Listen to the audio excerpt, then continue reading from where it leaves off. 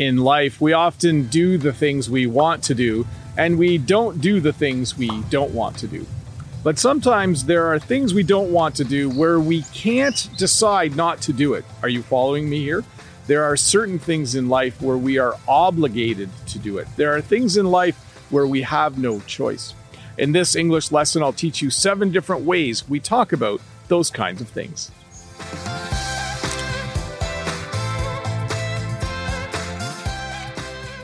The first phrase I want to teach you, one that we use in these types of situations, is the phrase, I have to.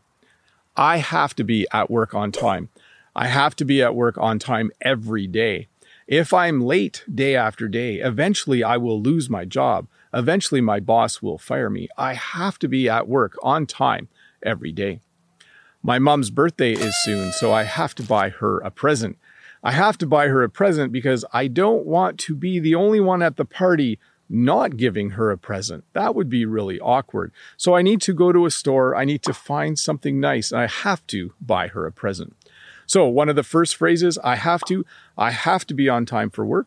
I have to buy my mom a birthday present. The next phrase we use to talk about these situations is the phrase, I must. I must do my homework tonight, or tomorrow the teacher will be mad at me. I don't have to do my homework. I'm the teacher, but that would be an example you would use as a student. I must do my homework tonight, or the teacher is going to be annoyed that I'm handing something in unfinished again. You might also say this, I must pay my taxes. In Canada, we have to pay taxes. We have income tax, and I must pay my taxes every year, or the government would get really annoyed with me, and eventually they might put me in jail. That wouldn't be a good thing. So if you were a student, you could say, I must do my homework tonight. As a person living in a country where we pay taxes, I must pay my taxes. I have no choice. I must pay them. Another phrase we use in situations like this is the phrase, I need to. I need to get my car fixed. My car is making a funny noise, so I need to get my car fixed. If I don't get my car fixed, the noise will probably get louder, and eventually when I do get it fixed, it will cost even more. So I need to get my car fixed. I need to get my car fixed now. Maybe my house has a leaky roof. I need to fix my roof. I need to fix my roof because if I don't, water will keep dripping in every time it rains, and eventually things will just start to rot and things will be wet all the time. So I need to fix my car. I have no choice. I need to fix my roof. I have no choice. This next phrase is one we use in more formal situations, like at work or when talking about the law in your country. I'm required to call my boss if I'm sick. I'm required to call my boss to let him know that I'm sick and to ask for a sick day. It's one of the rules at my job for employees. I'm required to wear a bike helmet in Canada.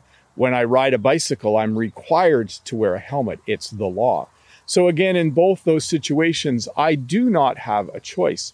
If I'm sick, I'm required to call my boss and ask for a sick day. When I go for a bike ride, I'm required to wear a helmet. This next one's a bit of a mouthful. That means it's kind of hard to say, and it's the phrase, I have no choice but to. Here's some examples. As a teacher, if I see students doing something wrong, I have no choice but to enforce the rules. I have no choice but to tell them to stop or to even have them go and talk to the principal. I have no choice but to eat healthy food right now. Sometimes as you get older, you eat the wrong foods and you don't exercise, and then you have some health problems. And the doctor says you must eat healthy food. So in that case, you could say to a friend, I have no choice but to eat healthy food. Eating unhealthy food is bad for me. So sometimes you have no choice. As a teacher, when I see students doing something wrong, I have no choice but to talk to them or to enforce the rules. And because I'm older and I need to be healthy, I have no choice but to eat healthy food. This next phrase is also quite formal, and it's the phrase, it's imperative that. You might hear something like this on the news. Someone might say it's imperative that we put a stop to pollution. Basically what they're saying is we have no choice. We need to make this a priority. It's imperative that we put a stop to pollution. They might also say something like this, it's imperative that we clean up the world's oceans. We have a bad track record on this planet of throwing stuff in the ocean, and it's imperative that we clean up the world's oceans. So again, you would use these phrases when you're trying to say that there's no choice, that it's something that we have to do, something we must do, something we need to do. It's imperative that we put a stop to pollution. It's imperative that we clean up the world's oceans. Okay, here's the last phrase for this lesson, and it's the phrase, I'm obligated to. This is again quite formal, and you would use it to describe something that you must go to. I might say this, I'm obligated to go to my sister's wedding. Maybe I don't want to go to my sister's wedding. By the way, I would totally go to my sister's wedding. But if I was someone who didn't want to go, but I knew that I had to go, I would say I'm obligated to go to my sister's wedding. Because I'm her brother and I'm part of her family, I'm obligated to go. You might have a job and someone might say, hey, can you come out with me on Saturday to do something? You might say, no, I'm obligated to work on Saturdays. I have a job, but I'm obligated to work. I have to work on Saturdays. Normally you don't work on Saturdays, but maybe you have a job where you're obligated to work overtime or you're obligated to work on Saturdays. So again, two situations where you really don't have a choice, two situations where you have to do something because it's sort of required. Well, hey, thank you so much for watching this English lesson. Remember, if this is your first time here, you're not required to do this. You don't have to do this, but please click that red subscribe button. Give me a thumbs up if you enjoyed this English lesson. Leave a comment, and if you have some more time, why don't you stick around and watch another English lesson?